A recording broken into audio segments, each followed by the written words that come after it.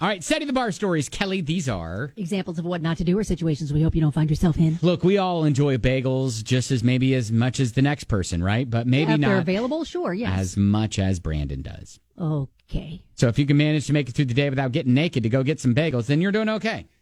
We're getting naked to get bagels? Why do we think we need to get naked to get bagels?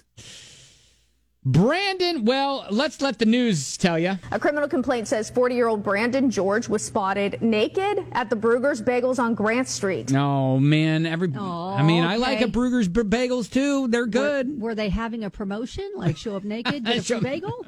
Police said his eyes were bloodshot and there was an odor of alcohol on his breath. Got it. Probably not a promotion. Probably not. Maybe he was just a little drunk and had the drunk munchies and was like, you know what? I need a bagel. Not even going to bother putting my clothes on. Just going to go. Police say he resisted arrest when he was put into a police vehicle. George faces a preliminary hearing later this month. Yeah, he did have clothes with him, and the officers... he brought his clothes? And the officers said, hey, you got to put your clothes back on, buddy. Brandon said okay, but then bent over to grab his pants and then stood back up without putting anything back on. Wow. So, yeah, I mean, he was out of sorts, we'll say. We'll just say he was out of sorts. Okay. Let's hope Brandon can get in sorts. All right, soon. So, again. In shorts or something. I enjoy a good bagel. I love a good bagel. Oh, yeah.